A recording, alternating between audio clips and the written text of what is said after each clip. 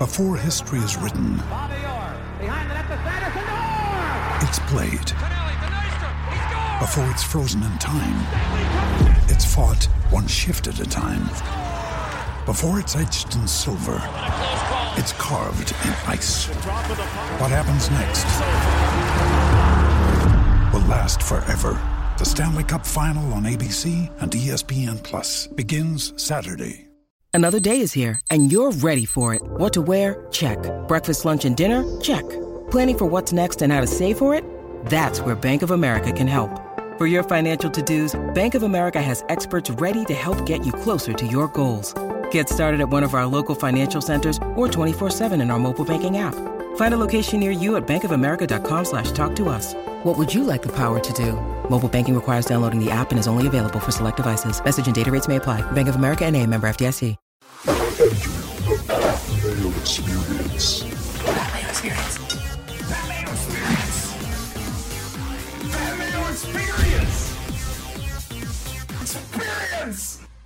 Welcome to the Pat Mayo Experience, presented by DraftKings 2020 Week 3 Waiver Wire Pickup Power Rankings. NFL injuries, maybe a little bit of recap from Week 2. It all kind of gets blended together. Smash the like button if you're out there, and in the comment section, you tell me who your favorite waiver wire pickup is at any position going in to Week 3, because let me tell you, a lot of injuries in Week 2, so there's going to be ample people to go pick up if you need them. Maybe if your team escaped the triage unit, you're going to be doing fine, but it's probably not going to be the case if you need to go make some pickups. Some probably pretty good values on DraftKings this week, too. You have to tune into the rest of the week to figure out who those guys are going to be. The Pat Mayo Experience NFL Week 3 Listeners League on DraftKings will be available on Tuesday during the ranking show with Jake Seeley, so tune back into that. If you missed it, there are 2 new videos up on Mayo Media Network right now, which you should be subscribing to, by the way. DraftKings Showdown for the Monday Night Football game, Saints at Raiders. You can find up there right now with Justin Freeman. And my guy Smitty is going to be doing a very quick weekly recap right after the afternoon games. That should be out around 7:30 p.m. Eastern time. If you're just looking to see who got hurt, early pickups, that kind of thing. I really dig Smitty's vibe. Very happy to have him as a part of the network. So please go show your support. Go subscribe to both Justin and Smitty's channels. Go smash the like buttons up on those. Get those views up on those as well. Not a great week for Pat Mayo at all. Good week for the Anderkers, by the way. However, good week for subs to FTNDaily.com. Big time screenshots, like 5-figure screenshots, a lot of 4-figure screenshots, decent ROI. So if you haven't jumped aboard on FTNDaily.com yet, I suggest you do so right now. Use code Mayo. Get yourself a discount as well. Just using the optimizer just will save you a bunch of time, and give you probably a better shot at taking down some of these DFS contests. But anyway, we're here to talk about the waiver wire. We're here to talk about injuries. If you hit the description of this video or podcast, the link to my Week 3 waiver wire power rankings and the full injury list and running back snap shares is down there right now up on DKNation.com. Suggest you go check that out. That will be updated again this afternoon, then after Monday Night Football, then again on Tuesday evening, because it looks like we're going to have a lot of news, which we just don't know right now. We don't know how the extent of some guys are injured. We don't know who is signed with who, how everything is shaking out. So these rankings are going to change. Shockingly enough, just because you're watching this on a Monday morning doesn't necessarily mean it's going to be the same as Tuesday evening. I know I shouldn't have to explain this, but people are fucking idiots, and this is the kind of questions that they ask me. Well, you said on the Monday morning that this is the way it is. Well, I didn't know that Devonta Freeman had signed with somewhere, bumping someone down a list. That's why I have the article, so I can update it. Anyway, I don't need to explain this. The people watching, you're smart people. The people who at me with like 8 different digits behind their name, probably fucking morons. Joining me on the show from FTNDaily.com, code Mayo for a discount, Chris Meany, what's up? What's up, man? Coming in hot start. I like it. Yeah, you got to tell the people to relax, man. Like Freeman is probably going to work out with a couple teams today. We'll just relax. It was a crazy week. I believe all the favorites won, maybe besides the Eagles. Garen and I were talking, before we got on here, the fact that I think maybe they were favored before kickoff slightly. But man, what a week. We could be looking into week 3 potentially without, the top 4 picks and Saquon and CMC and Michael Thomas, Devontae Adams. If you survive this week, maybe you lost, but if you survive this week with just, getting by without major injuries, consider it a W.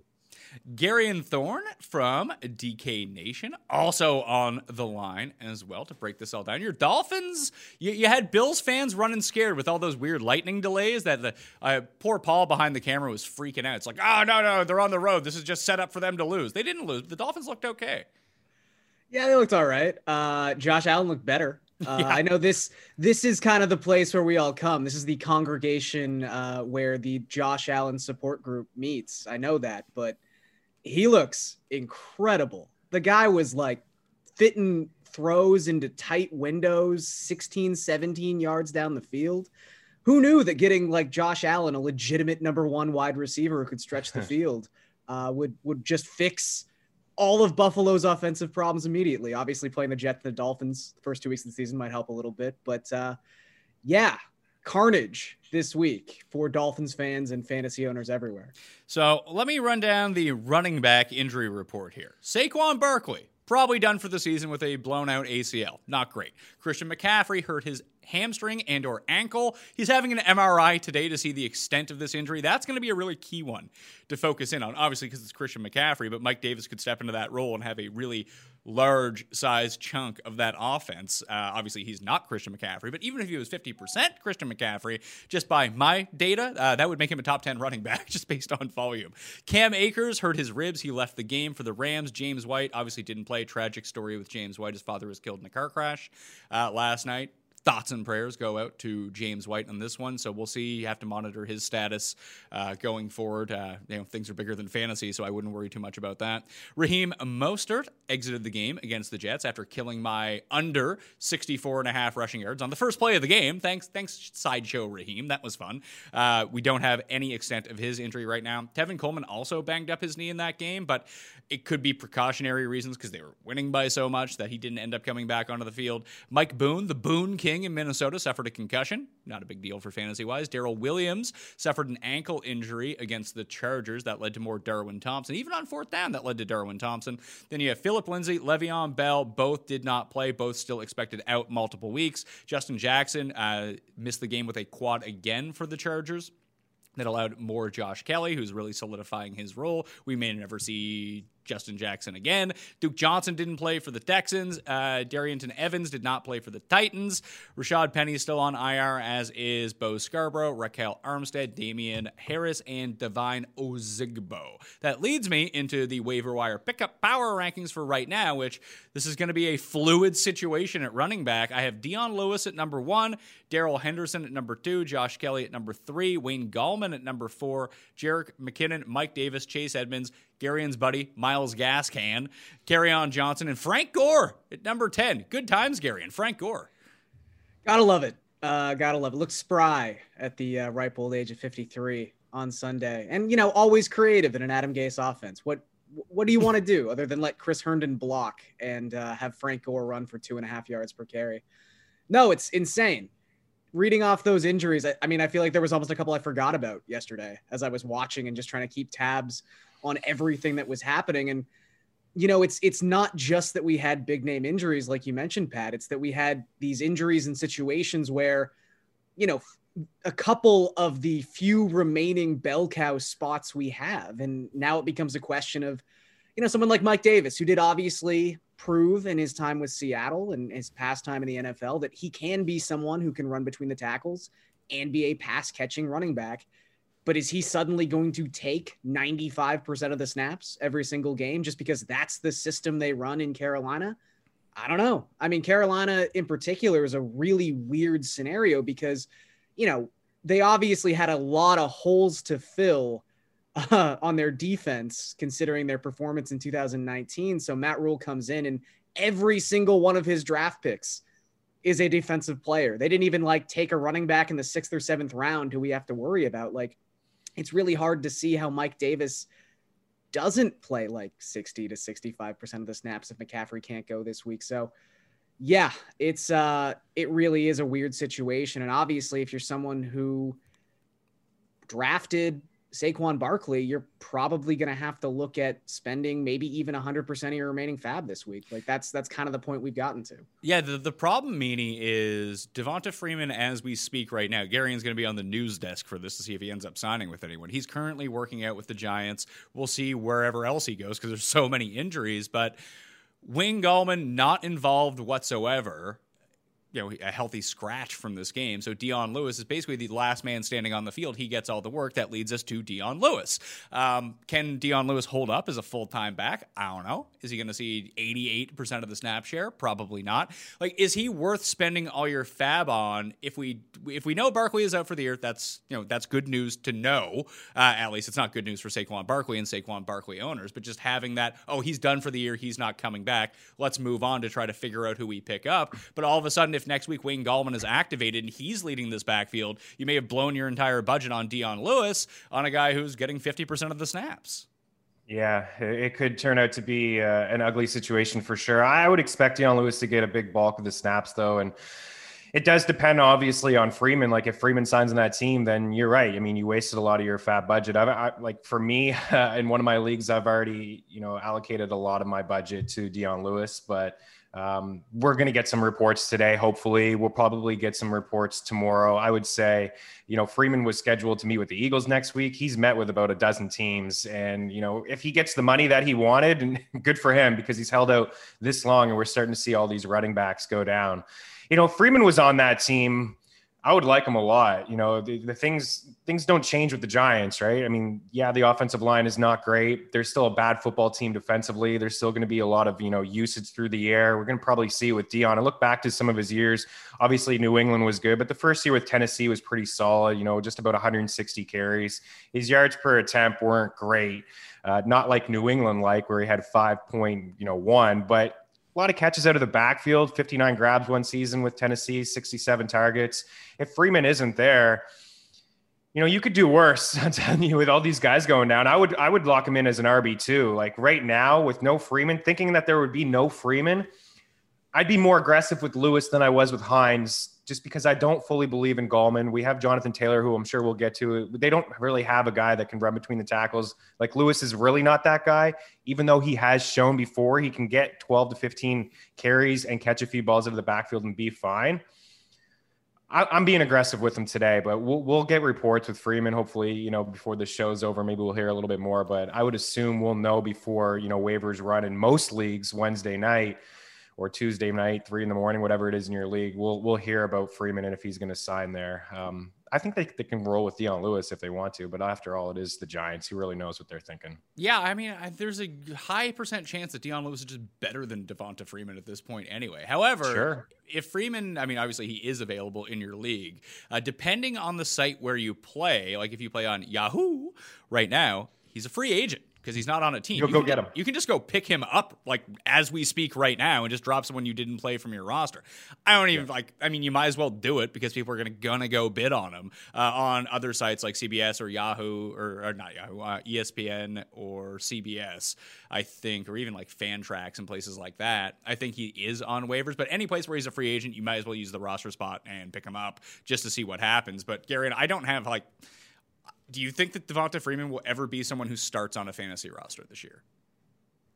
Yeah, I mean, I think the way this is going, look, we've seen probably more soft tissue injuries in the first 2 weeks than I can remember in some period of time. And, again, we don't really have much of a sample size with the NFL specifically when it comes to this kind of stuff, but even just across sports, I think the NBA it's gone, pretty well considering the ramp up period, but they in fact did have a couple preseason games prior to the start in the bubble.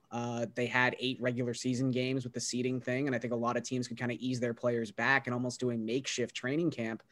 But baseball, we're seeing it a lot with baseball too. More injuries than I think we've ever seen before with this sort of truncated regular spring training or summer camp, as they were calling it. I just think we're going to get a lot of these hamstring injuries. I feel like doing the injury reports, I've seen more hamstring injuries. I've written the word hamstring more than I can ever remember doing it. It doesn't even look like a real word anymore. So running back depth, as we always talk about, is probably going to be more important this season than it's ever been before because we're just going to have more of these injuries. Now, I don't know if it's going to be a situation where we see a bunch of season-ending injuries, like we just saw with Saquon Barkley. So it's going to kind of be a week-to-week headache. But that's maybe why you do have to invest a large chunk of that fab on someone like Dion Lewis. I mean, like Chris said, he's not someone we've thought about a lot recently. He was outclassed last season by Derrick Henry, but as recently as 2017, this was someone who DVOA had as their number one running back in terms of efficiency for the entire season with New England. Now we know the Patriots kind of have this magical effect on tertiary offensive pieces. They go somewhere else, they're never quite the same. Same with defensive pieces, but he's at least shown the ability to be a quote unquote lead back. When it comes to Freeman, it's just going to be about situation. Like, I think if he lands in Carolina, amazing. Mm-hmm. If he lands in New York, I do think you're going to end up seeing a situation where it's he and Dion Lewis splitting snaps. So do you think that Wayne Gallman plays any effect? Like, I have him fourth in the pickup power rankings right now, not knowing if Freeman's going to sign, but if it's just Lewis and it's just Gallman, could you do a thing like this has worked out really well? I mean, it doesn't obviously work in every circumstance, but if you're worried about the situation with Lewis, and I'm still waiting to get an update. Like, there's no word yet on if Barkley's actually out for the year. You might want to confirm that before anything happens, before you start blowing your waiver budget. But at the same time, if he doesn't sign with the Giants, and someone in your league is spending 80 of their 100 fab dollars on Dion Lewis, where you can just kind of sneak in and put a $2 bid on Wayne Gallman, and maybe you get lucky. Oh, 100%. And I think the fact that Gallman wasn't active, as you mentioned, is going to work in the favor of someone who's being a little sneaky in that sense. Like, it might not work out at all, though I do think Gallman is going to have a role on this team if we find out that Barkley, is, like you said, out for the season. I mean, the only reason he wasn't active is because why would you have a running back of that archetype active when Saquon Barkley is healthy? He's just not going to have a role with the team. You have someone like Elijah Penny who has a little bit of versatility in the backfield. He can line up for some fullback snaps. And then Dion Lewis is often regarded as a more pass-catching running back, even though Saquon can also do that, obviously. But, yeah, I think Gallman's probably going to get a little bit of early down work. But I don't know. I mean, Lewis, it was such a dominant snap share monopoly, like 57-4, I think was the final count after Saquon Barkley left that game. Between he and Penny, it does seem like he's going to be the RB1, quote unquote. But yeah, Gallman, I think probably will still see somewhere between like 7 to 10 touches per game. All right. So meaning if McCaffrey is, let's say McCaffrey's out 6 weeks and he might not miss a game. So I'm just speculating here. Would you rather take the shot on Mike Davis, knowing that the only backup that the Panthers have at the moment is Trenton Cannons to the left of them? Cannons to the right. Like, he sucks. Yeah, he does suck. I think I would. The injury report, again, keep an eye on all this stuff. It doesn't seem like it's too serious for CMC, even though he is scheduled to get an MRI. And anytime you're getting an MRI, I mean, it has to be at least somewhat serious. But, this Carolina offense, as bad as their defense is, they've at least shown me a little bit more offensively in the 2 games than the Giants have altogether. Like, I would actually be shocked if the Giants signed Freeman. Like, what's the point? Like, honestly, I'm not saying to throw in the towel, but let's be realistic here. You're 0-2. You don't have a really, like, what are you going to waste your money on? Devonta Freeman is like a 1-year guy. You're going to sign him to a 2-year deal or anything silly like that. I just don't see, the upside there for the Giants. But with Davis, to your point, Pat, when you said off the top of the show, you're running projections. Yeah, he may not be a guy that, carries the ball 15 times successfully, but we talk so much about volume and opportunity on a bad football team. He just proved, what did he have? 8 targets, 8 grabs. He caught a bunch of balls. This is a team that's going to be so bad defensively. They're going to be playing from behind a lot. And Gary alluded to some of his numbers earlier on. I think Seattle was, his best showing. 112 attempts, 4.6 yards per carry, like not bad, right? At that point, obviously a run-heavy team, had a nice solid quarterback there, never facing stacked boxes, but I don't think that'll really be the case in Carolina either. So again, I don't think CMC is going to miss a lot of time, but back to your question, if he does miss 6 weeks, and we do hear that before waivers run, I would be pretty aggressive with him too, because this was said last week, we were back and forth, all 3 of us. Do you be aggressive? Do you wait out your money? Wait it out and save some of your cash when things are going to happen? I mean, obviously things are going to happen this year with no preseason. Like, we're just 2 weeks in and we're seeing big time players go down and a lot of soft tissue injuries so far, which Gary mentioned as well. So And, Davis has a season where he caught 34 balls that same year. So 34 catches and 112 carries. Like, he can step in for 6 weeks and at least be an RB2 for you. I think you need to be aggressive if you've lost guys like Bell or, pieces later on like Phillip Lindsay, just like Cam Akers, like just like little guys that you've just had as depth pieces. I mean, you're probably aggressive grabbing Snell and Hines. And what did they do for you? I think you just need to have pieces on your bench, especially running back pieces. I think you need to be aggressive with Davis. Yeah, I'll update the waivers once we have more information on Tuesday's show with Jake Seeley when we break down the rankings for the week. But Gary, and that leaves like the Hendersons, the Kellys, Jareks, Chase Edmonds, Myles Gaskin, all of only Carry-On is really available of the Detroit running backs. Although Swift seems to still be the one you would want to own at this point. Although Ty Johnson got into the mix for the Lions yesterday too, so that's fun. Now there's 4 running backs on the game. People like Darrell Henderson coming into the year. He hurt his hamstring, then threw everyone off the scent. Then Malcolm Brown goes off in week 1, but Henderson looked the best yesterday. But Malcolm Brown looked the best in week 1. Is this turning into and we don't know how long Akers is going to be out. I assume he's not going to play against the Bills this week with that rib issue. Like, do you just add Henderson to Adam? Like, maybe not play him, but add him. 100%. I think he's someone who is in an offense where, Chris was kind of alluding to a Panthers versus Giants. Like, the Rams look good on offense this season. It looks like their offensive line has kind of settled back into maybe not fully the 2018 status they had, but definitely better than 2019. And that was clearly such a linchpin in how Jared Goff was able to operate with just a clean pocket more often than not. So yeah, it's a good offense.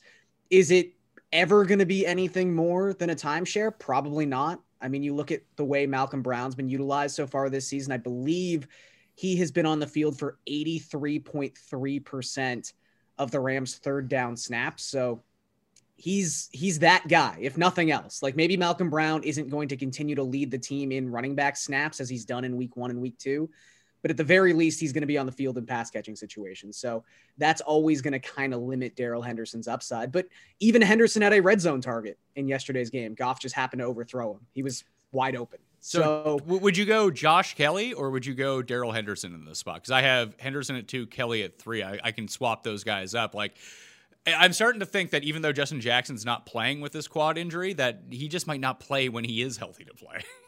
He's not. Yeah, look, I wouldn't even say like Kelly looked amazing. Like, it was one of those situations where you check out the box score after that game was over and it's like, oh, he averaged like 2.5 yards per carry, but clearly he's doing something that this coaching staff likes. And Anthony Lynn has, it's 2 games, so I don't want to overreact too much, but as good as Austin Eckler looked in that game, when you went and looked at who got the actual carries inside the 10-yard line for the Chargers, it was 3 carries for Kelly, a quarterback sneak for Herbert, and 0 carries for Austin Eckler. So that's got to be concerning, even though Eckler did have a much better game than he had in week 1. So yeah, I think I would probably put Henderson above Kelly like you have it, just because I still have some questions about Kelly's actual talent. But it's tough, like, because you look at Jerick McKinnon, it's probably always going to be a 3-headed monster there. I mean, I had sort of forced myself to forget the horror that is watching Jeff Wilson Jr. snake the goal line carries away from the San Francisco running back you happen to have. And then he trots out on the field in the 4th quarter. And it's like, oh yeah, Jeff Wilson Jr. is still in this 49ers team. And Kyle Shanahan clearly is one of those coaches who believes in just a fresh running back. He believes in his system, not so much the running back itself. So that's always going to be a bit of a timeshare nightmare. And that's almost why, to go back to the original point and what Chris was talking about, it's why I'm okay with being aggressive with Mike Davis. Maybe even if we don't know the extent of Christian McCaffrey's injury. And actually, let's say there's a scenario where we find out later today that McCaffrey's fine. The MRI came back clean and he's going to play in week 3. And suddenly Mike Davis is vaulting down the list in terms of priority for everyone's waiver wire pickups. Try to still get him, because I think right now we can honestly say, considering what that situation in Carolina could be, Mike Davis is probably what, a top 5 handcuff at this point? Yeah, when we did the handcuff rankings going into the season, this is one of the big things that we kind of hammered down on. You had your Latavius Murray, you had your Alexander Madison. We thought for a while it was going to be DeAndre Washington in Kansas City, then he got cut, and then it was Darrell Williams. But like Mike Davis was we thought it was going to be Reggie Bonifant, but then it wasn't. Then all of a sudden it was very clear it was Mike Davis. Tony Pollard was another one. Like, if these guys get the opportunity, will they see 80% of the snaps? And, if you can convince yourself that the answer is yes, they should have been drafted to begin with. But obviously that wasn't the case. So, Meany, what do you do with Kelly? What do you do? Because there's a huge thing with this too, because Garion just mentioned the role of Austin Ekeler in this offense. If you go look at the snap share from yesterday, they both played over 50% of the snaps, which means before people come at me, because they do this, because they're idiots, that running backs can be on the field at the same time. Not all the snap shares add up to 100%. Sometimes, get this, teams don't even use running backs on the field. So the snap shares won't even add up to 100%. This is why I think that people are idiots, because these are the questions that I get asked. Not 99% of you. I'm only talking about the 1%ers, the truly elite of morons out there. I don't know. Sounds like you might be a witch, Pat. Potentially so. Yeah, I'm doing math magic, and that's how it ends up working. But Anthony Lynn came out after the game and said that, like, if Tyrod's healthy, he's going to play. So here's the difference. So I was throwing dirt on Ekeler last week, and I still don't think it's going to be all that good. However, Herbert threw to running backs over 20% of his dropbacks on Sunday. Tyrod, week 1, 3%. So it's probably somewhere in the middle, but we even said last week, like, if Herbert plays, it's great for the running backs because he might actually throw them where Tyrod does not. But if Tyrod's back, what does this do, Meany? Like, they can't go back to Tyrod, can they? I don't think. I thought Herbert, like, he definitely looked like a rookie. There was one play where he threw it across the field where he could have had the first down. Just like little rookie mistakes. But I think he was the first quarterback in like 70 years to run one in and throw one in his first half, like ever. Like, and he had really no time to prepare. I would imagine that he went into that game pretty cold, not assuming that he was going to start.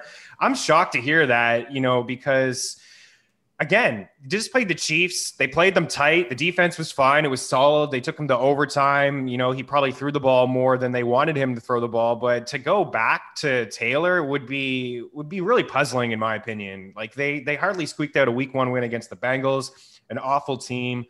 And they weren't really able to put up any offense against them. We saw Cleveland able to have their way, at least run the football against them. So I would be really shocked if the Chargers went back. I think it would be a mistake. You drafted Herbert high. Just turn the page, like, just move on and have him under center, because I just don't see where the upside is in Tyrod Taylor and playing conservative that way. I would just turn the page, back to all these running backs. I like Kelly. I said it last week. I think that he can play as a 3-down back. If anything happened to Ekeler, I feel like he could fall into that role. Justin Jackson is toast. I don't think he's as good as Kelly. Kelly didn't run, efficiently yesterday, but he still had the carries. Still double-digit carries, and to your point, over 50% of the snaps. So he's the guy that I would rather have over Dale Henderson. McVay probably wasn't lying. He started that game yesterday as Cam Akers with his starter, and Cam Akers may have got a lot of play if he didn't, hurt his ribs early on in that game. And it was a tough Eagles defense, so I don't want to take anything like run defense. They are good at one thing, and that is stopping the run. But Henderson did look pretty solid yesterday. He is going to be the guy that catches balls out of the backfield. I know Brown had said after the game he was dealing with a finger thing. He expects to be fine, but maybe that's why Henderson out-touched him a little bit. But I do believe McVay that he's just going to maybe ride the hot hand here with 3 backs. That could be a complete mess. If Akers only misses a week or 2, then you have 3 backs in the fold. Who is going to be the guy? At least we know now that Kelly is going to get some carries, even if he just, gets stuffed at the line a couple times. They're still going to give him a few touches. Yeah, if Tyrod's the quarterback there, Eckler's not going to catch 5 or 6 passes. But this is what I was looking for. We just didn't get Tyler, right? A game against KC where I thought they would have to throw the ball a little bit more. Let's see if Tyrod uses him. I look ahead at the schedule. You got Carolina this week, Tampa, and the Saints. There's going to be some games where they may have to throw the ball a little bit more, and we'll see the usage from Ekeler through the air. But I mean, again, like, just roll out Herbert, man. But I'm a Kelly supporter. I think he should be owned. I have some shares already. I think if he's hanging around the waiver wire, that's the guy you got to add. And we'll get to Gaskins. Garen talked about him last week. He's a guy I think we should add as well over a couple of these other players that we're talking about, because volume is his volume, and he's getting opportunity. I know Howard is getting the goal line touches, but Gaskins looks okay in that offense. So I'm going to move Kelly to number 2 over Henderson. I'll bump him to 3. So I'll go Lewis, Kelly, Henderson, Jarek, and then Mike Davis. I bump down Wayne Gallman. Here's the thing with Gaskin. And I picked up Gaskin last week in a few leagues, but they were deeper leagues. I think it really depends on your team construct of whether you want Gaskin or not. Because if you're starting Myles Gaskin on your fantasy team sucks. I know because I have a bunch of injuries and I need to play him because he's someone who gets touches. But I think that if you have 2 healthy running backs or even 3 at this point and another like middling type of, like, let's say you have DeAndre Swift on the bench. He is like your backup running back at this point that you know if you plugged him in, or a Chris Thompson for that matter. Like, they're just guys that you can kind of throw in. You think they have a decent PPR floor, you can move on. I would rather spend my bench spot, Meanie, on a Mike Davis or one of these high upside handcuffs because I don't need to use him. I think that you only go get Gaskin if you're in a situation where you're so banged up, you need a running back to plug and play, and hopefully he can squeak out 12 PPR points. That's Gaskin. But I think if your team's like okay, you don't pick them up. Yeah, that's fair. That's an excellent point. Yeah, if you're looking for depth, you're looking at home run shots. That's what we said, I think, last week with Chase Edmonds. Like, if you're fine at the running back position, don't forget about him. And I know Kenyon Drake looked really good yesterday. He proved that he is still the RB1 there. He's going to get a bulk of the touches, but you just want to shoot for the moon with, a bench piece. But again, to Gaskins, I mean, Garen can talk about it a little bit more, but 11 targets and 10 grabs through 2 games. It's not a lot of, pass catchers in that offense right now that, are thriving. I know Gesicki had a nice solid game, but I think the schedule opens up a little bit for them moving forward too. So he's just somebody that I think, it's like Robinson, right? I think he had 100 yards and found the end zone, but bad teams I think people overlook bad teams. Like, you just can't overlook the fact that they're going to get volume and usage through the air. Yeah. I mean, look, Gaskin, not probably someone like Pat said that you're excited about putting into a lineup, but we've now had 2 weeks where he has played more than 50% of the snaps. And, I don't want to sugarcoat it too much. This is still a system where, like Chris alluded to, you're not only losing goal line carries to Jordan Howard, but you still do have Matt Breida sprinkling in for like 14, 15 snaps per game. And, obviously there's a scenario where someone like Matt Breida, who I think looked a lot better in week 2 than he did in week 1, he could obviously earn some of his role back, I think. Not that Gaskin looked bad either. The one thing I will say, though, about the red zone situation and the goal line carries, important to note that when the Dolphins were spreading things out inside the 5-yard line, it was Gaskin on the field, not Jordan Howard. So he might not get the goal line carries all the time, but that doesn't necessarily mean he's not going to get goal line snaps as a possible, target in the red zone. So there's a little bit of value and upside there. But like Pat said, I think he's not someone who's sitting on your bench as your RB4. Like, you go pick up Gaskin if you truly need someone to shove into a flex spot because of just all the disarray that happened this week. Yeah, it's hard to make rankings for people. Like, it's when people like listen to a podcast or listen to advice, they somehow get it twisted that, oh, this is specifically for my team and my team only. There's a lot of extenuating circumstances. Team construct, the type of league that you play in, and your particular situation. I mean, you can't just tailor rankings to every person's single league as it pertains to pickup. So you have to do some of the work yourself to identify what you actually need on your team. Like, when we get confirmation that Barkley is going to be out for the year and you go spend $90 of your $100 or $100 of your $100 on Dion Lewis, and then it turns out that he's splitting time with Wayne Gallman, that's not going to be great. But at the same time, you might need to do that because you lost 3 of your running backs already, and that's the swing for the fence you actually need to go do, Minnie. Yeah, absolutely. No, I agree 100%. And just back to the Rams a little bit, I do feel like, even though yesterday was a little different, Henderson kind of broke out. I feel like, game script will really be dependent on this Rams backfield. Yeah, it'll be a hot hand. They play Buffalo this week, so I would expect maybe Henderson and Brown to maybe both be involved. But like games against the Giants week 4, Washington week 5, San Fran with all their injuries, especially on defense, and then Chicago and then Miami, like those just feel like Brown games. And they get into maybe a shootout against the Bucs or Seattle. I feel like Henderson, I just feel like that is really going to be a backfield that really just makes your head scratch. So like Lewis and Kelly and Davis, like these are guys that I would rather be aggressive on. And maybe, Henderson, you can pull back your offer. There's there's a chance you can get him a little bit cheaper. But yeah, I just, again, back to Lewis, I just think it's his backfield. Like, I just don't, weren't we down this road before with Gallman, like when Barkley got hurt? Yeah, and Gallman was like, okay, before he got hurt too. And then Barkley ended up coming back. I just think that if you're not in a position to spend all your fab money, or you blew it on Nyheim Hines last week or Benny Snell last week, that you can catch Wayne Gallman at a super cheap price. And maybe you get lucky. It's an inexpensive, lottery ticket basically, but if it works out for you and he ends up playing like 65-70% of the snaps and getting the goal line work, then you have a running back too. That's perfectly fine. Yeah, and there's obviously, you have to kind of look at the upside of some of these scenarios too, and like you said, these always don't come through. In fact, more often than not, they don't come through. But we're at a point where we're dealing with desperation if you're looking this deep on the running back waiver wire, where if you can get Gallman on the cheap, there's at least a scenario on the table where, like you said, Pat, he comes into week 3 and has 65 to 70% of the snaps and touches at the running back position for the Giants, where if you look at someone like Jerick McKinnon, like, I don't think you could have a scenario play out any better for Jerick McKinnon than it did yesterday, where he's in a fantastic matchup and Raheem Mostert goes down early.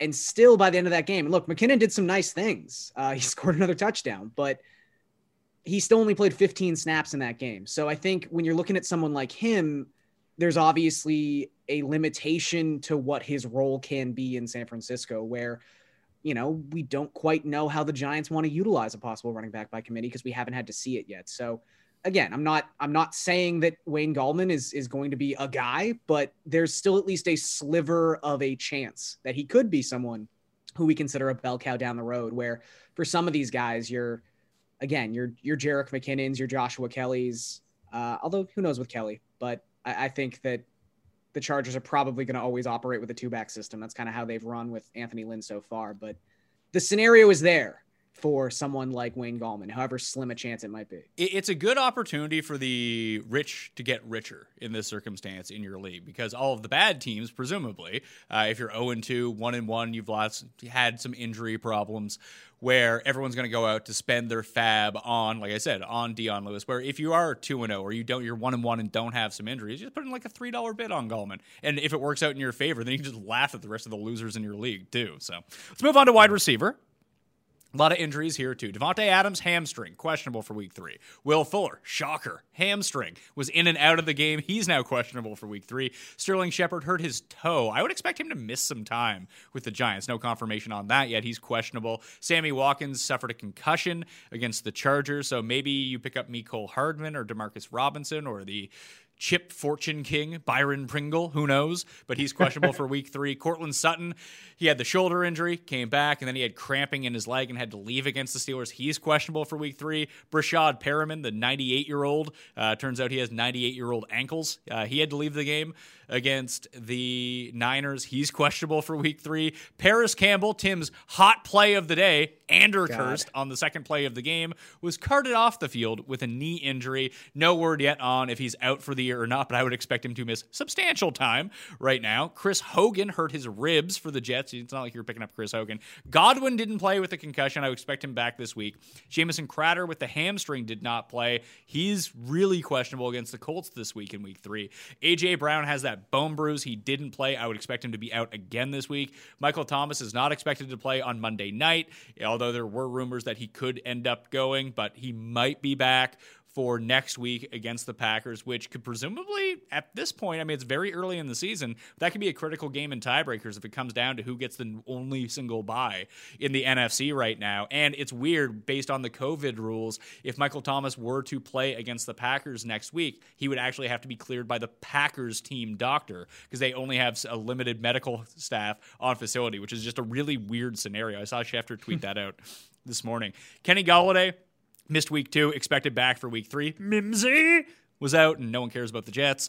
Deebo Samuel, he's still on injured reserve for at least another week. It's a 3-week injured reserve this year, so he's eligible to return in week 4. So no, I don't know if that's going to happen or not. So those are all the injuries at receiver. Fun times. The pickups, I got Robbie Anderson, Russell Gage, Corey Davis, Alan Lazard, and Deshaun Jackson, MVS, Michael Pittman, Anthony Miller, Mike Williams, and Traquan Smith. I was kind of dubious about Robbie Anderson last week, Meanie, but it looks like he has passed Curtis Samuel. And if they're going to be down by like 14 in every game, you might as well have him on your team. Yeah, you might as well. Absolutely. He's finished, just taking a look again, a double check, because I did this research before last night's game. And yeah, he finished top 10 in terms of just targets and grabs. And yeah, what we said earlier, or at least what I said, was Carolina's defense is, they're just going to be really bad this year. So I'm a little surprised. Robbie Anderson, I didn't know he would be this involved in the offense moving forward, even though that, again, what I was saying is they're going to have to throw the football a little bit more than they wanted to, or that they probably planned with Teddy Bridgewater. But looking at the games, 18 targets, 15 grabs, 100 yards in both of those games, found the end zone. We know he's a deep threat. He had a 79-yard catch in week 1. So, yeah, this team is going to continue to chuck. I think he's ahead of Curtis Samuel for sure. This is an unbelievable list of injuries, Pat. I forgot them all already, but there's just so many injuries out there. Robbie Anderson should be, right up at the top. I would believe. I would assume like Lazard, maybe in competitive leagues, MBS is out there. I think Robbie Anderson is probably the top target this week. Yeah, this, again, when I talk about I can't gear this towards your team, and you're like, but those guys are all in my league. That's why the list goes down to like 22 people. That's why there's so many. Like, I'm not saying you need to go pick up like Zach Pascal, but there's a chance if you play in like a 16-team league, he's available. Sure. He's the top guy on the list. But I do think, Gary, and Michael Pittman, if Paris Campbell is out for a while, that the second-round rookie looks like he could be okay. Yeah. Look, I think right now that Colts team is one of the weirder sort of 2-week experiments we've seen so far. Like, that was a classic Phillip Rivers game. If we saw the Phillip Rivers who loves to check down to his running backs in week 1, we saw the Phillip Rivers who loves to lead red zone scoring drives that end in field goals in game 2. But at the same time, at least they were moving the football. And maybe we now know enough where that really says more about this Vikings defense and the fact that they could be one of the worst in the NFL than it does about the efficiency and proficiency of this Colts offense. But I think Pittman's in a really nice spot and he's widely available. And, you kind of look down the list. The thing that's really tough is, crazy thought process here, but some NFL teams are actually pretty smart. And when you look at, players like Traquan Smith, or even, your Allen Lazards and your MVSs of the world, what sort of happens when some of these marquee wide receivers go down? Obviously a receiver does have to step in and take the snaps for them, but that doesn't necessarily mean they're going to get the targets. And we saw it yesterday with Green Bay. Like, Aaron Jones became their number 1 wide receiver target. If you're looking at tonight's Saints game and going, Traquan Smith, he might get 7-8 targets. Nah, Alvin Kamara is getting 13 because that's how this works now. You just get the ball into the hands of your best playmakers. So it's tough. It's really tough to go out and find just a wide receiver who suddenly becomes a volume machine. And that's why I think someone like Robbie Anderson, as you guys were talking about, if he's out there on your wire, is incredibly important because he is clearly that number 2 guy. I think that, never someone who is all that efficient when it comes to yards per target, but always very good yards per reception. So the ceiling is super high. He's a wide receiver too anyway. And look, they were going to be a team that projected to have a high pass rate anyway. And let's say they lose CMC for 4 weeks. Maybe they just decide they don't want to run the football anymore. That's a very real possibility. So we could be looking at a lot of passes for Teddy Roosevelt. So, Meanie, I'm going to move Pittman up to number 3 in these rankings. Pittman yesterday against the Vikings played 67 snaps. Zach Pascal played 59. T.Y. Hilton, 42, and dropped a touchdown. Thanks, T.Y. That was a terrific performance. But I think Robbie's the clear-cut number 1. Gage, Atlanta has no bones about, like, we're just throwing for 4 quarters. It doesn't matter what the score is. We're just going to keep throwing. We might even give it to Russell Gage to try to throw himself. I think he's a very clear number 2, but someone on that Atlanta team seems like they're going to be left out every single week. This week it was Julio somehow, although he dropped a touchdown from Russell Gage. But at the same time, just they throw so much through attrition with their high-scoring offense that he's pretty good. I think Pittman has an opportunity here to really establish himself as like a back-end wide receiver 3 type flex play with the ability for more if T.Y. Hilton's actually cooked in this circumstance. But after that, like when Gary's saying, like, when a wide receiver goes down, it's not like you just plug this guy in and all of a sudden Alan Lazard is Devontae Adams. That's not really what I was getting at with these rankings of Lazard at 5 and MVS at 7, is that this offense just looks really good. And they're being used every week anyway. That their back end wide receiver 5, wide receiver 6 is that in a pinch, if you need to put them in because of injuries, you could. Yeah, I agree. I would actually just try to get the Packers. I agree with both of your guys' points. I mean, all of a sudden now MVS or Lazard's going to have to face top coverage if Adams misses times. And we saw that last year, how that worked out, and not great, right? Rodgers was frustrated. He couldn't get anything going, but this is a Packers offense, albeit they've had 2 cakewalk matches, but they have over 1,000 yards on offense in 2 games. And Aaron Rodgers looks good, man. He looks really, really good. Like he has that chip on his shoulder. Like just almost seems like they wasted 2 picks on offense this past draft. And he's just proven that he doesn't need anybody on that offense to help him out. But I just feel like the big winner, and Gary mentioned him as well, is Jones. Last year, Jones was second on this team in targets. He was second on the team in catches, receiving yards. We saw yesterday, I believe he led the way in targets and grabs as well when Adams went down. So he is the big winner. He's obviously already owned, but those are the guys I would rather get, because I look at the Colts and I just see a team that what I saw from them yesterday is how I thought that they would play football all year. Slow pace, run the ball, give Jonathan Taylor the rock 25 plus times, and just rely on their defense. I know that they have some holes in their secondary, but they do have some players who can get after the quarterback. Look at the matchups coming up, the Jets, the Bears, the Browns, Cincy, Detroit. These are games that they should be able to control the clock a little bit and run the football. So I think there's a slightly more upside, more opportunity for like an MVS and a Lazard. But I agree, like Pittman should be on your radar. He's a big body wide receiver. He could be targeted inside the red zone. We saw Mo Alley-Cox get a lot of work yesterday, is another big body. Jack Doyle is hurt. T.Y. Hilton does look just cooked. Pat, we need to start playing John Brown over him in legal leagues, because Hilton is absolutely crushing us. He can't light up the secondary with the Vikings. Like, that's certainly concerning. So I'd have Pittman just down slightly, but with Campbell gone and Jack Doyle out, like I said, I think he certainly needs to be a top 5. I just lean towards maybe the better offense that maybe chucking a little bit more, and still some softer matches coming up for Green Bay. I think we need to make a trade in legal leagues. We have too many running backs that we can't play them. We do. All, and they're all still currently healthy, and all the other teams don't have running backs, and we have no wide receivers, so that's a very logical thing. Good thing we drafted Cam in the last round. Yeah, Cam looks pretty solid last. We have a lot of backs, which is new to us. I think we have Gurley and Connor and Clyde Edwards-Helaire, maybe another back in there that we started. So yeah, we just move on, because AJ Green is another guy that we have in our team who I know I don't want to take too much away from Thursday Night Football, but I also keep in the back of my mind that he didn't play at all last year in the short week from Sunday to Thursday. He looked pretty old in that game against the Browns. A lot of targets, a lot of volume, but man, he looked slow. We'll get to stock up, stock down. We have to fade 24 points from Darren Waller tonight. We'll actually get a win in that league. Thanks, Cam. So, Gary, and any other receivers we should really be talking about? Like, people really want to make Corey Davis a thing, but no A.J. Brown. Maybe like he has viability as a wide receiver 3, but just at the same time, it's like, ugh.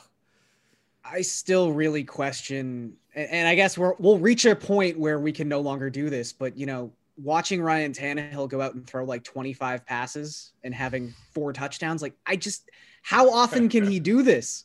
I understand you have to stack the box against Derrick Henry, but oh my God, like the efficiency numbers he's been able to put up across his last 12 starts, they're just not stable. They can't be. So yeah, Corey Davis, he deserves to be owned 100%. But I still think you're in a situation where if he's anything more than a wide receiver 3 or a flex play for you, you really have your aspirations set far too high.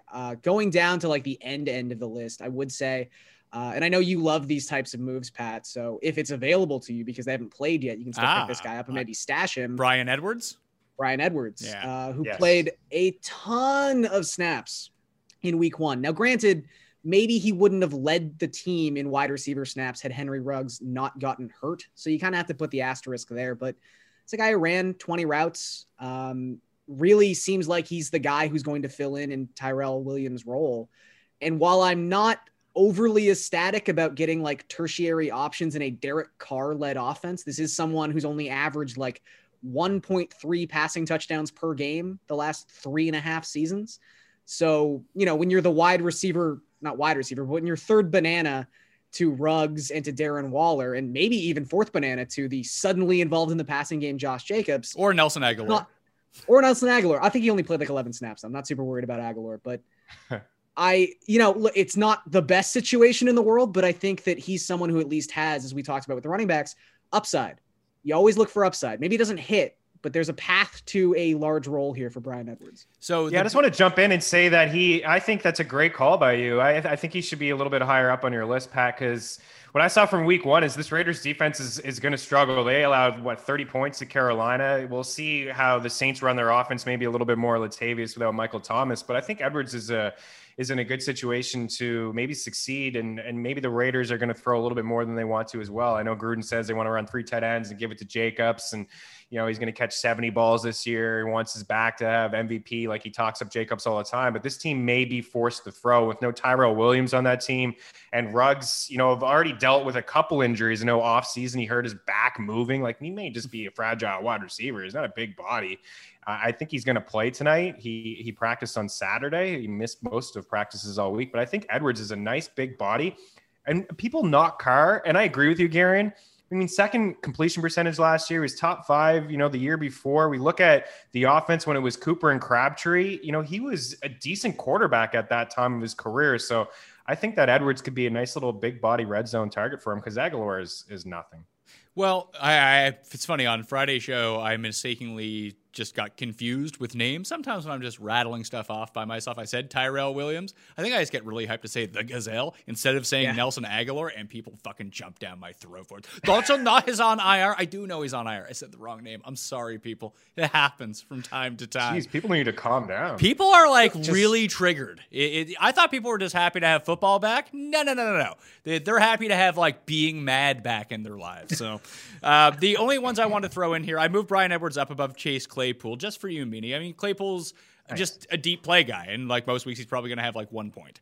But in deeper leagues, sure. So Zach Pascal, Bryan Edwards, and the other one is KJ Hamler. If Sutton misses time, Driscoll kept looking his way. Locke is obviously out 2 to 6 weeks right now, and he was coming off injury, saw 7 targets against the Steelers, performed okay. I don't mind him as a deeper option as opposed to Doug Judy, who actually got hurt in that game and then ended up coming back in. Looked pretty good when Judy came back in as well. But the only other one I'll throw out is Keelan Cole. Looks like he's a bigger part of this Jags offense than I would have anticipated. You don't want to start Keelan Cole, although someone started him against me in my home league yesterday. I was like, the fuck are you doing? And then thanks. Never fun. Never fun when that happens. I guess there's a scenario if you got really wiped out this week in terms of wide receiver injuries. And I know you actually have this guy atop your quarterback streaming list, but they get the Dolphins probably without Byron Jones on Thursday night. So if you're super desperate, you could do worse than Keelan Cole in a flex spot in week 3. Yeah, let's go to quarterbacks then. Quarterback injuries from week 3. Tyrod hurt his chest. Oh, Garen, did you take my quotation marks out of the article? I did. I'm sorry. It's a fake injury. You really think he went to the hospital with a fake injury? Yeah, I think it is a complete setup. Okay. I'll put him back in. As soon as the show's over. No, it's fine. He didn't play. I have him as likely benched for week 3, but Anthony Lynn saying he's going to play in week 3, which seems absolutely fucking bananas to me, but here we are. There's no way it happens. Just I don't believe it happens. It's lies. Anthony Lynn is a terrible coach. Octavia Spencer, as Jeff Feinberg calls him. Come on, man. What are you doing here? Give your head a shake. Drew Lock, out of the game, is going to miss 2 to 6 weeks. My guy Driscoll is going to start in his place. If you play in a super deep league like Driscoll runs, he's not terrible. Well, he is terrible, but fantasy-wise, he's not terrible. Like how Tim Tebow used to be a really good fantasy quarterback. Driscoll's he can pick up 45 rushing yards per game kind of thing. Jimmy Garoppolo hurt his ankle. Could be a high ankle sprain. No idea what his status is. They're playing the Giants this week. They might roll with Cuss Boy.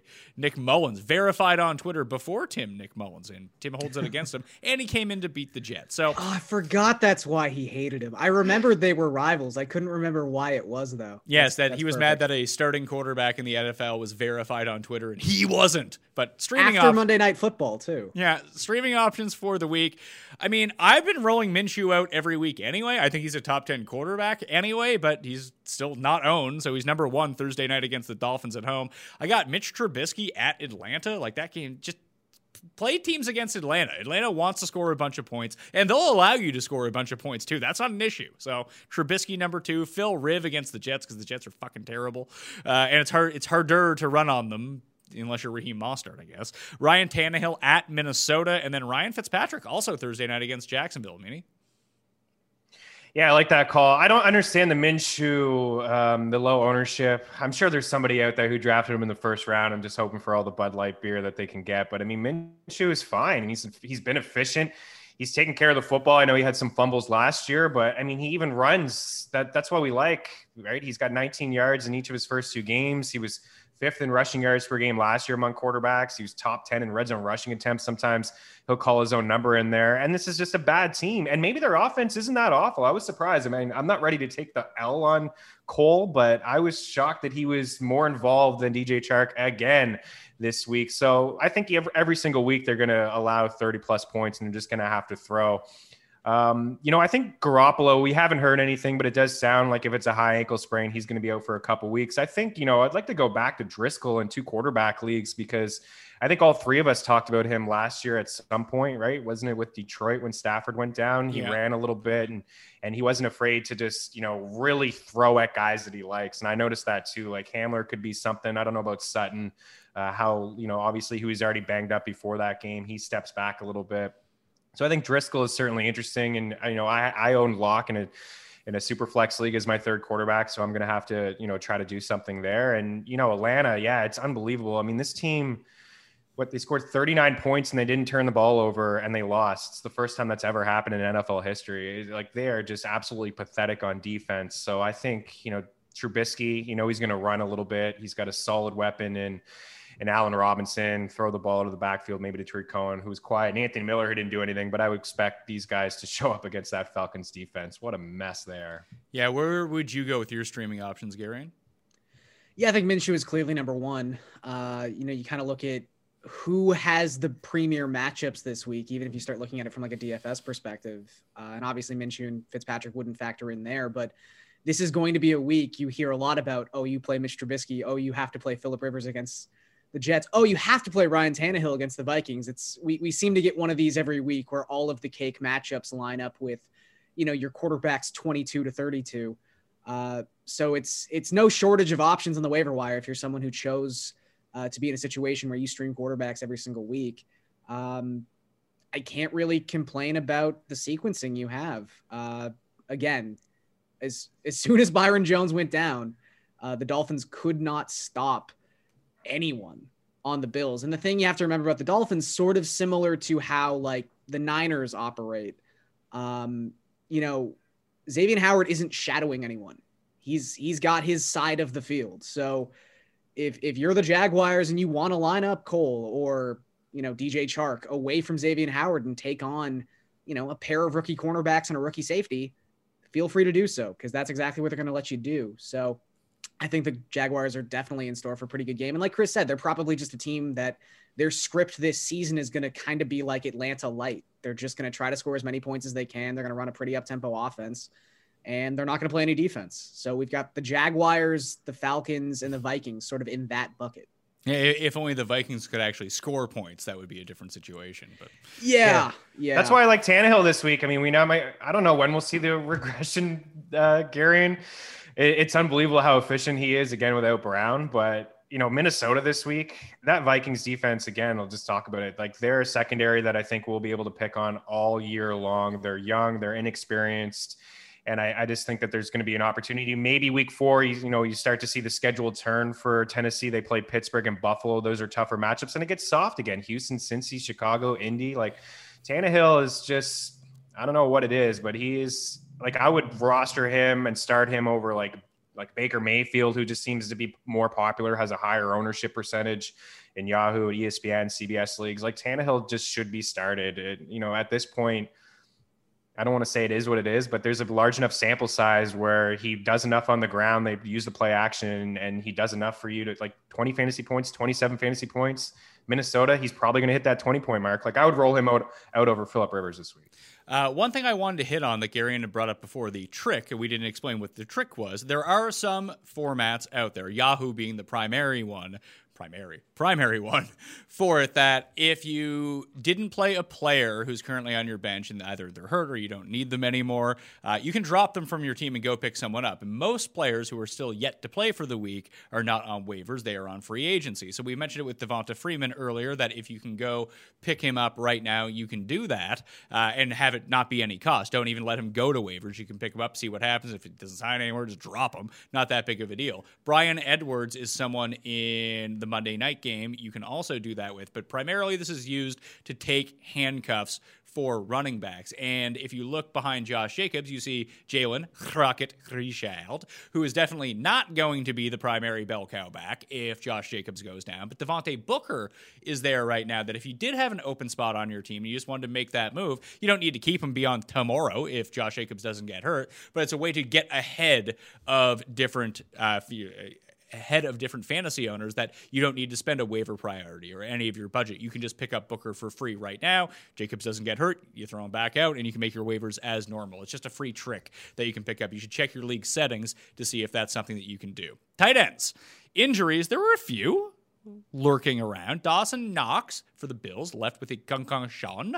He's questionable for week 3. Jack Doyle did not play with an ankle and knee injury. No word on his week 3 availability.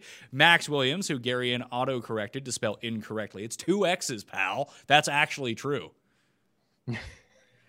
Max, I missed it. Max XX. I wanted to put it in 3. I know it's Max XX. I actually didn't change that, but no, so that's my bad then. He didn't play in week 3, so Tarzan Dan Arnold actually did nothing. George Kittle didn't play in week 2. They might need him back just to block in week 3 against the Giants. We'll see what his status is. David Njoku on IR, Trey Burton on IR for the Colts. That leads me to the pickup rankings, which have Jonnu, Goddard, Gesicki, Dalton Schultz, Logan Thomas, Mo Alley-Cox, Chris Herndon, and Jordan Reed. Jordan Reed only played 26% of the snaps against the Jets. Somehow he caught 2 touchdowns. Wouldn't count on that every single week. And Herndon, this fucking guy. Adam Gase had him blocking most of the game. What the fuck are you doing? I mean, that's really the beautiful part about someone like Gesicki is the dude can't block. So he's basically... You know, someone pointed this out before the game, and I think that was, I don't want to say don't get too excited about Mike Gesicki's performance in week 2, because it was really a perfect storm. It was like Dolphins have a bunch of wide receivers who are banged up. Bills don't have a single starting linebacker, so the middle of the field is where they're going to want to go. But Gesicki is really just a big-bodied slot receiver. Like, he never does tight end things aside from catch passes and be a red zone target. Like, that's his skill set. And the Dolphins, without Albert Wilson, don't really have a slot wide receiver. You know, for all intents and purposes, it is Mike Gesicki. So you're not going to get a Chris Herndon situation with someone like him, which Adam Gase and his just complete inability to read the room. It's not something that shocks me anymore, but man, is he a terrible head coach. Meanie, I think that if you went the top 5 on this list, and if Doyle's out for an extended period of time, I'm moving up my guy, Mo Alley-Cox. That's a nice situation. Did you know he played basketball? I heard that. Of course, yes. I knew that. And I saw the rumblings last night on Twitter, and I was like, at this point, can't we just assume that every tight end played basketball at one point and they can dunk and they're big bodies and they can catch in the red zone? Yeah, I mean, we know the narrative now, I think, with Frank Reich and using all the tight ends. We've said it so many times before. All the tight ends that he used in Philadelphia, all the tight ends that he's used so far in Indy, and Phillip Rivers utilizing all his tight ends from Antonio Gates to Hunter Henry and to Doyle and Burton early on. And then here we are with Mo Alley. I mean, he looked decent. I expect him to get a lot of usage. Like, I wouldn't be shocked if week in and week out, if there's no Doyle and he has more targets, more catches than T.Y. Hilton. It's just, you know, what we've come to see now with Phillip Rivers and Frank Reich in this offense. I don't know, guys. This is the year of the tight end, right? Jonnu Smith, tight end 1, Fant, Gesicki, Goddard, Reed, Hawkinson. I mean, Reed is a bit of a surprise that he's the top 10 tight end, but all these guys that we thought would maybe break out that you could take later are up there. Dalton Schultz is interesting to me. I mean, he led all tight ends in targets and grabs. Heck, I think he led everybody in catches yesterday, which is crazy to think about. I don't think that is going to continue. 10 targets, 9 grabs, 88 yards. But at the same time, with so many weapons on Dallas, like, Schultz may just be open a lot of the time. Like, there's just so many weapons to take care of and focus on the Cowboys. And their defense is also going to suck this year with no Van Der Esch on the squad right now. And Sean Lee is yet again hurt. That Schultz could just find himself with a lot of opportunity. Those are just that's one low end tight end I want to bring up for deeper leagues. And then CJ Uzomah is somebody that I actually like this year, and I had some shares in deeper formats in 2 tight end leagues. And I saw Burrow was just really targeting him a lot. And what I saw when he went down was just Drew Sample. Sample is just getting a lot of work. So I just feel like you can plug in Sample and Uzomah's spot, and he's just going to get a lot of work because, again, a bad defense. Burrow has shown that he will just pepper somebody early and often just in soft spots, middle. I don't think he's going to throw the ball 60+ times like he did on Thursday every single week, but he probably will check it 40 times, and it's going to be a lot of just dink and dunks and check down garbage because this is a Bengals team that they're going to be playing from behind. So those are just 2 deeper. Like, you don't need to have Gronk anymore. Are we done with Gronk? Like, Gronk is great, but how many times are you just going to have a 0 on your squad with Gronk? Like, I'm seeing his ownership like 90%. Like, it's time to move on from Gronk and grab some of these other tight ends that you wouldn't expect to get 6 or 7 targets that are just in a good spot for volume and opportunity. I had forgotten to mention him when I did the injury report. Yeah, CJ Secret of the Uzomah. I mean, Thursday's a long time ago, baby. He blew out his Achilles. He's done for the year. Streaming Ds, at least my early look. I tend to hammer down on these later in the week once I get the updated adjusted sack rates, offensive line numbers. Those just aren't released as of yet. But early thinking about it, I have Atlanta at home against Chicago. Everyone knows my strategy on defenses, which is like the only thing I can ever really figure out. Yesterday I was 50-50. The Eagles defense, not good. The Colts defense, one of the best of the day. But you're in a situation where Atlanta's a big favorite at home. Mitch Trubisky sucks. And what you want from Trubisky is him throwing as much as possible. And like, Atlanta's defense is actually going to be pretty good from a fantasy perspective. They might give up 30 points a game, but opposing quarterbacks are going to have to throw like 40 to 50 times against them. And that's exactly what you want to find fantasy points. So I like them as my favorite streaming D. Washington at Cleveland and Baker I like too. They're still getting to the quarterback. They got to Murray 3 times yesterday. Tampa Bay at Denver with Driscoll starting at quarterback and being favorites. Indy at home against the Jets. Arizona at home against Detroit. And then Philadelphia at home against Cincinnati would be the way I want to go. I want to play before we let you guys out of here. Just very quick reactions to some of these guys. Stock up, stock down kind of thing. I want to start with Nyheim Hines, who I said would be better than Austin Eckler last week, and probably wrong on that one. However, it's not a great situation for him this week with the Colts as huge favorite against the Jets. I think you're going to see a lot of people drop him this week. Gary, and I still think that he could be a top 20 back this year. Anytime the Colts are in a competitive game, it's not going to be 75% Jonathan Taylor. It's just not. Yeah, I mean, I think maybe the more worrisome aspect of that was just that Jordan Wilkins ended up outsnapping Nyheim Hines. Yeah, but I'm not concerned about that solely because they were winning by so much that he didn't come in to replace Nyheim Hines. He came in to replace Jonathan Taylor at that point. Yeah, that's true. And look, there was, I don't want to say it was a lot of draft capital as a 2nd round pick, but like I think one of the allure of Jonathan Taylor in terms of a college player was he could do a lot of things. I know there was a couple question marks about his pass catching ability, but I think, I don't want to say he shorted up after 2 games, but I think he's able to do that. He could be a 3-down back, but I'm with you. I was going to bring it up at some point, and I'm glad you did. Like, if someone out there is willing to already drop Nyheim Hines, which maybe this doesn't happen depending on how much fab they actually spent on him. The theory of sunk cost doesn't often show its face in many fantasy leagues. Some people think like, well, I bought this guy for 70% of my fab. I'm just going to keep him regardless of whatever happens. But if someone out there does drop him, 9 snaps is probably his low end target share or volume share. And yeah, he's still going to be a pass catching running back. He's still going to be someone who works his way and maybe isn't 50-50, but could be like on a 40-60 end of a Colts running back timeshare in the right game script. So again, I don't think necessarily I was as high on him as you were last week. I definitely think he was the number 1 running back to go and pick up, but I still liked Austin Eckler a little bit more. But he's definitely someone who deserves to be owned. So if he's dropped this week, yeah, 100% go run to the waiver wire. You buy low. You buy Yeah. low. It's that simple. Week to week, you honestly buy low. You know who the most traded player was in CBS leagues last year? Odell Beckham Jr. or last week, because he had a bad week against the Ravens. Like, this is what happens in fantasy all the time. Eckler was a buy low last week. Hines is a buy low this week. He's going to be involved when the games get a little bit more competitive. And you know what? He may have a bad game this week, Pat, against the Jets. And maybe he will be dropped. Like, go check in on the Hines owner. Yeah, just as 10-point favorites at home, that just seems like a game where they're going to be running a lot. It doesn't seem like they're going to be running with Nyheim Hines when they get in. The game wasn't competitive on Sunday against Minnesota, so you're going to fall into that trap. That's not good, obviously, but I don't think the Colts are great by any means. Eventually, they're going to face a team that can take advantage of their depleted secondary at this point. Yeah. And no, Malik Hooker is not good for that defense. But in competitive games, you are going to see Hines on the field. And like I said, you can get him for dirt cheap, or people might drop him this week. Go pick him up.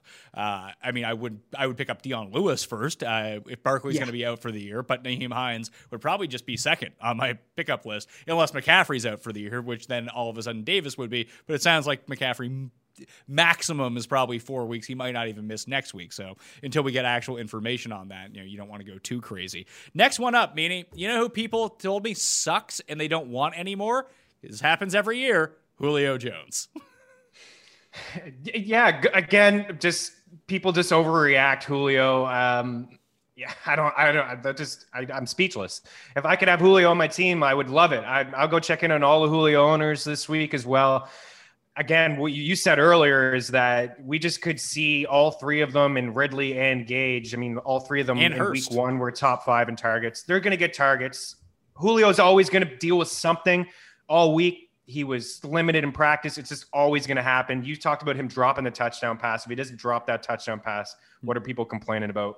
And with Adams and Thomas out, I mean, Julio is the best with Hopkins there. Like, those are the two guys. I mean, I'll have Julio. Like, give him to me. As a guy who has Michael Thomas in a couple spots, I'd gladly have Julio right now. I'll check in on the Julio owners. It's funny. Like, every single year, like, it's because you draft Julio so highly. Although he was slipping a bit this year, that people just people had bad games. Not everyone scores 30 fantasy points every single week, but where it's so early in the year, like, people lose their fucking minds. So here's actually someone you can go buy low legit on. Two guys, actually, Gary. And Galladay, because he hasn't played yet.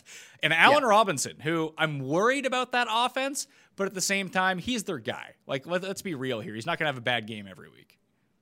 No, I'm with you. And I think a lot of people probably got burned this week trying to do the whole squeaky wheel gets the grease thing with him, deleting all his Bears associated things on Instagram or whatever it is that kids are doing to show they're mad nowadays. But look, he's still obviously... Speaking of which, I do have breaking news on Saquon Barkley. He just deleted all of his Giants-related posts on Instagram. That's actually true. Really? Yeah. Why? I don't fucking know. I guess you get sick. Like I said with Allen Robinson, maybe like there were some rumblings. I think after we started talking on the show, I think somebody had said that Allen Robinson was spotted in like Logan Airport, or that Belichick was trying to get him, and he deleted everything. I mean, he's just sick and tired of fucking looking at the Bears and his social media accounts. Like, and I would assume that's the same for Saquon. Like, get me out of this. He's probably in off-season mode at this point. Like that's the whole thing. Like Giannis said too, after everyone was like, "Oh my God, he stopped following every Buck teammate on Instagram." It's like, it's the offseason. Wonder I why. don't wanna look at what Chris Middleton's doing. Yeah. I'm just going to go chill in Cabo or wherever the hell I am right now. Robinson has the Falcons this week and then the Colts. He's got Carolina week 6. Yeah, go get Allen Robinson. I still think at some point we'll see Nick Foles, and I think that will be better for Allen Robinson, but 18 targets in 2 games, again, volume. And Kenny Golladay, like, look, the Lions have clearly shown that their defense is terrible. And I think maybe they're not quite to the extent that we're thinking about like the Panthers or the Vikings or anything like that, but they're probably going to be in situations where they're trailing very often. You get sweet dome games in December, running on the fast track for Kenny Golladay when he finally comes back healthy. Like, send out some low ball offers, see what happens. And Pat, the Golladay owner may be 0-2. They may be super desperate. As a highly invested Kenny Golladay person, I can tell you 0-2. Very plausible if you own Kenny Golladay on your team, especially if you paired him up with Michael Thomas. It's not great. I have one league like that too. Yeah, I'm with you. I'm 0-2. Tyler Higbee, 3 touchdowns. Good time to sell high in the year of the value tight end where you can just like go pick up another tight end and it's fine. I think so. Yeah. I mean, most of his catches were tight end. I expected him to finally find the end zone. This is a guy who's had a lot of targets over his last 8 weeks and not finding the end zone. But I don't think like Robert Woods is a guy that, I know he had the touchdown yesterday, but I believe it was a rush. Like, I don't think he is a red zone target for Goff. I do think that Higbee is that guy. But at the same time, I just listed off 7 tight ends earlier that I would feel comfortable starting. So if you can get anything at all, like a check in on a Kittle owner, I don't know. People are just so crazy overreacting all the time, but I check in on everybody who has like Gronk, like, hey, who's the Gronk owner? Is he actually rolling out Gronk? Hey, do you want Higbee? Just go ahead and try to flip them to him. Yeah, and then you can figure out the waiver wire, either fill in whether it's the guys from the rankings, maybe someone even better is out there at this point. It was like the overreaction, and I fell into the trap too. Like look how many routes Mark Andrews ran week 1. Well, it went back to what it was last year in week 2. Turns out that not everything from week 1 is super sustainable. But Gary, it's not necessarily against Higbee. My biggest problem with this offense is that McVay has figured something out again, and it's really random, and it's hard to figure out, which is never good for fantasy owners. Yeah, it's tough.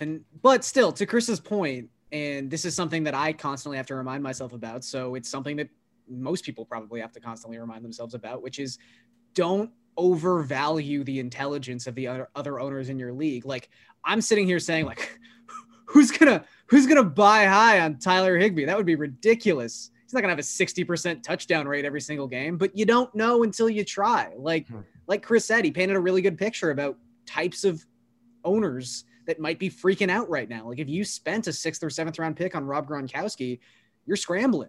And, if someone comes and says, hey, here's this guy, great game, great offense, like, you want a piece of this, they might do something they regret in 2 or 3 weeks. Like, I don't think this Higbee thing is sustainable by any means, but he's probably a fringe top 12 tight end every single week. Yeah, but there's a bunch of fringe top 12 tight ends every single week. Yeah, exactly. That's the whole point behind this.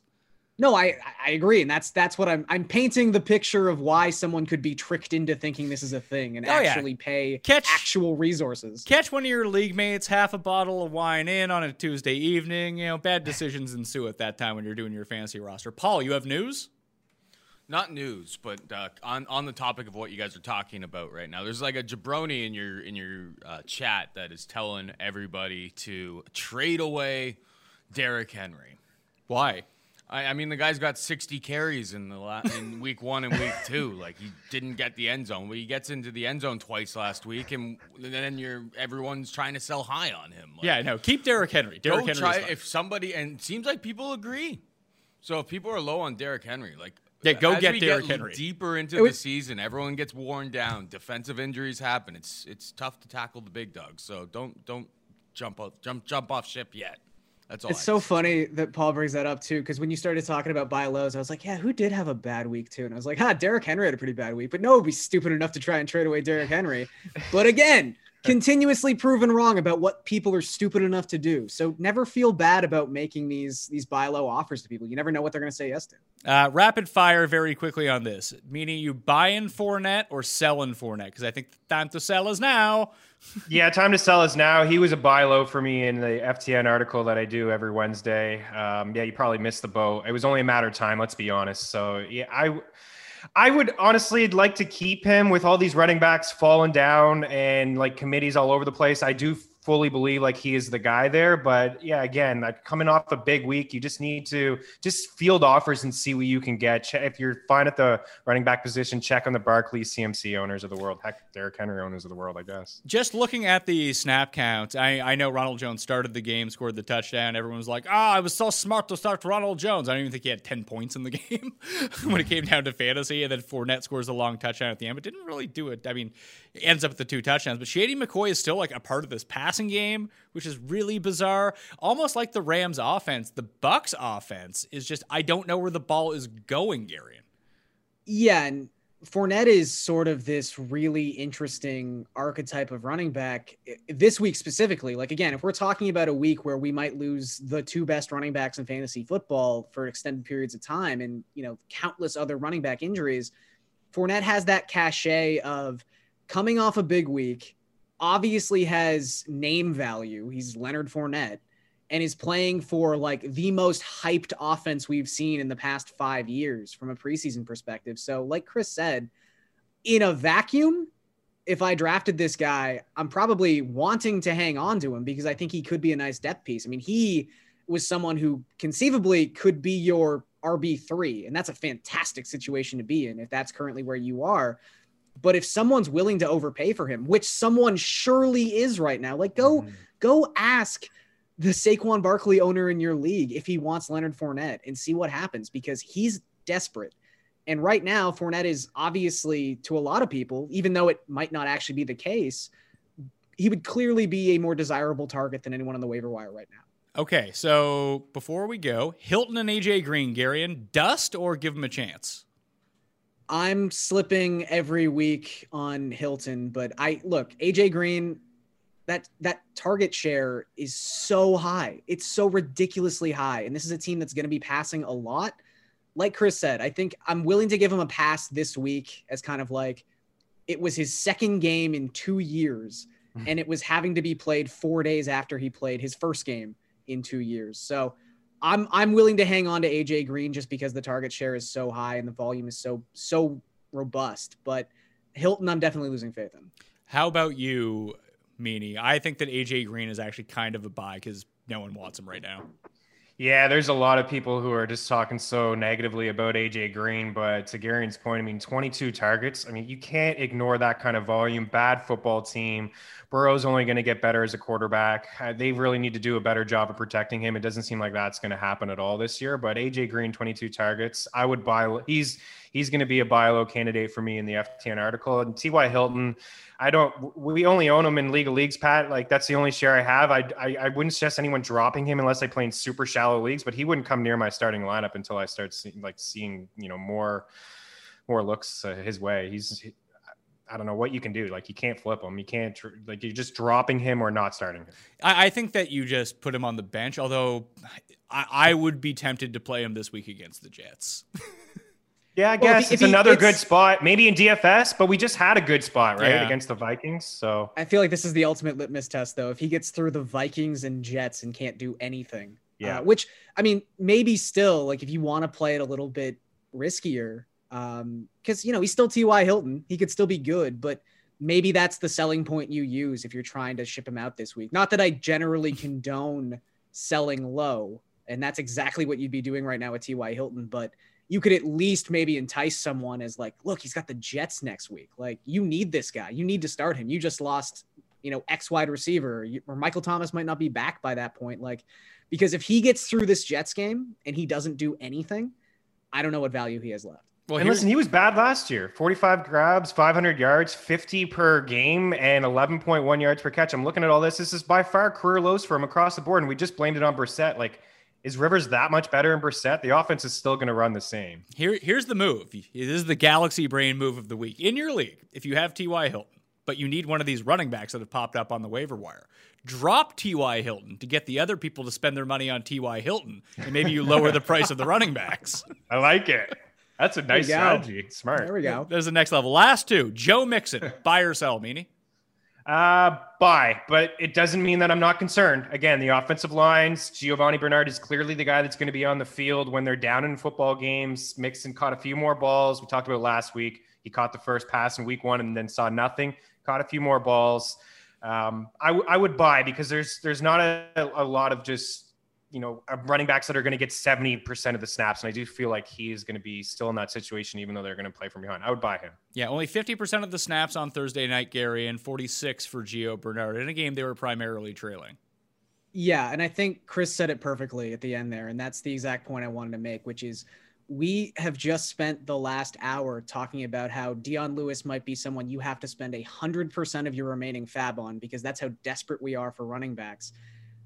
I don't know what situation you could possibly be in where you're like, yeah, I could stand to get rid of Joe Mixon. I'll just pick up someone to replace him. Like, I know it's not an ideal situation. I know you're probably pulling your hair out a little bit with just this incredible snap share that Giovanni Bernard is seeing, but I'm going to choose to look at the positives in that game, which is one, we saw what the Bengals could be as an offense. Like, they have the potential to be at least an above average offense with Joe Burrow behind center, which, that just rises the water raises for everyone, and it really helps everyone's floor when there's an offense just scoring points. And two, he was far more involved in the passing game in week 2 than he was in week 1. So yeah, it's not ideal, but find me a running back outside of like 6 or 7 guys who isn't playing 55% of the snaps right now. Yeah, you can find the entire snap shares in, well, I post them on Twitter, I post them on Facebook /the PME, but they're also in my article up on DKNation.com, which you can find in the description of this video or podcast. DJ Chark and Antonio Gibson are the next 2, and the final 2, Gary. And Chark is 4th on the Jags in targets right now. That is concerning. He's still the big play guy. He's still who Minshew is looking to deep if there's no one on him. If not, it's like, oh, bombs to Keelan Cole. Let's throw it to Chris Conley. Like, that's not great news for DJ Chark and the upside that I thought he would possess this year. I still think he's like a top 30 option, but I think the rumors of top 10 coming from Pat Mayo before the year might not be in play.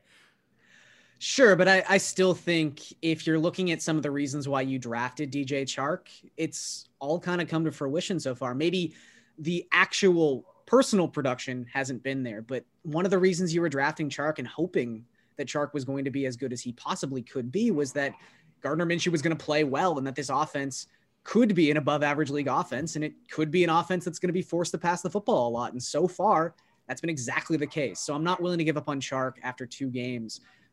Because I think the script that we all picked out, the ideal script we picked out, is still happening. And then when it comes to Antonio Gibson, like, you know, I almost, it's game script dependent. Like I'm not ready to say like, oh, Peyton Barber got 1 snap. Peyton Barber's done. No, if they get into a game where they're going to be winning in the second half, I'm sure Peyton Barber is going to see the field a little bit. But Gibson has looked like the better running back the last 2 weeks, and his snap share went up in week 2. So I think that you'd have to think that Ron Rivera is probably seeing that this guy is his best back. And I think going forward, he's probably going to be treated as such. Yeah, I mean, Gibson 65% of the snaps, J.D. McKissick 44% of the snaps, Peyton Barber 2% of the snaps against the Cardinals in week 2. I like Gibson. He was a hold last week. I like him here. I think that even though he didn't have like an outstanding game, it was quality enough where I think you can plug him in as a low-end running back too, as a flex play, and maybe he can take that leap if they ever decide to use him in the passing game. Yeah, for sure. I played him in your contest there on DK. It was nice that, you know, he found the end zone, made it, you know, respectable anyways. I thought he would get a few more looks in the passing game playing, you know, this really nice looking Arizona squad. I'm feeling them. But yeah, I think both of those guys are buy lows. I'm with you, Pat. I wouldn't count out yet. Chark not being a top 10 wideout, who knows, right? Kenny Golladay hasn't came back. Thomas going to miss some times. Adams. I still think that Chark is a buy low candidate. I'm surprised, like you guys, that he's not getting the usage, not even second on his team in air yards or ADOT. Like it's not there yet, but he is a big play guy. And yeah, I'm totally in on Gibson. I'm seeing right now he's dropped in 12% of Yahoo leagues in the last 24 hours. I don't understand that one. But yeah, I mean, Peyton Barber's never going to be a guy unless they get up in games. And let's be honest, they're not going to get up in too many games. They only have the Eagles and Giants a couple times on the schedule. Yeah, I mean, for me personally, DJ Chark is a hold because I think I have him in every league that I'm playing in. So I just want him to be better. I agree with you that he would be a buy low. He's still commanding 20% of the market share. If he can retake the areas, if he can retake the higher ADOT from Minshew. Just Minshew, weirdly, just hasn't had to throw as much as I think that I thought he would. They haven't been as bad as you would have originally predicted. Yeah. They've hung around. Yeah. The game scripts have been relatively neutral, which is surprising. All right, Gary and Thorne. Follow him on Twitter at Gary and Thorne. You can check out his work up on DKNation.com. Chris Meany, you can follow at Chris Meany on Twitter. Check him out at the FTN network of sites, which is FTNBets.com, FTNDaily.com, FTNFantasy.com. I highly recommend you go to the site. The tools for DraftKings up there right now, the projections, the optimizers, the Jeff Radcliffe's cornerback versus wide receiver. All of these tools are so fucking valuable that you need to go out and check them out right now. Code MAYO to get a discount on the tools behind the premium, but you can go check out a lot of the stuff for free too. And on FTNBets.com, if you're betting the Monday night game, go to the prop shop. FTNBets.com, click on prop shop, completely free to go find out where the best. You can search all of the books and you can find where the best numbers are. That's how you should be gambling, by the way, if you're betting on sports. Anyway, for me, smash a like on the way out. I'm Pat Mayo. You can hit the time codes to figure out when we talked about certain things. I'll be re-upping very quick waivers with Jake Seeley on Tuesday. today's show before we get into the Week 3 rankings. Article up on DK Nation. You can find everything in the description of this video, including Monday Night Showdown picks and the quick recap, because Pat Mayo, not quick whatsoever when it comes to recapping. It's not like me in bed. Anyway, Pat Mayo, thanks for watching. I'll see you next time. Pat Mayo Experience! Experience! This is the story of the one. As a maintenance engineer, he hears things differently. To the untrained ear, everything on his shop floor might sound fine, but he can hear gears grinding or a belt slipping. So he steps in to fix the problem at hand before it gets out of hand. And he knows Grainger's got the right product he needs to get the job done, which is music to his ears. Call, click Grainger.com, or just stop by. Grainger, for the ones who get it done.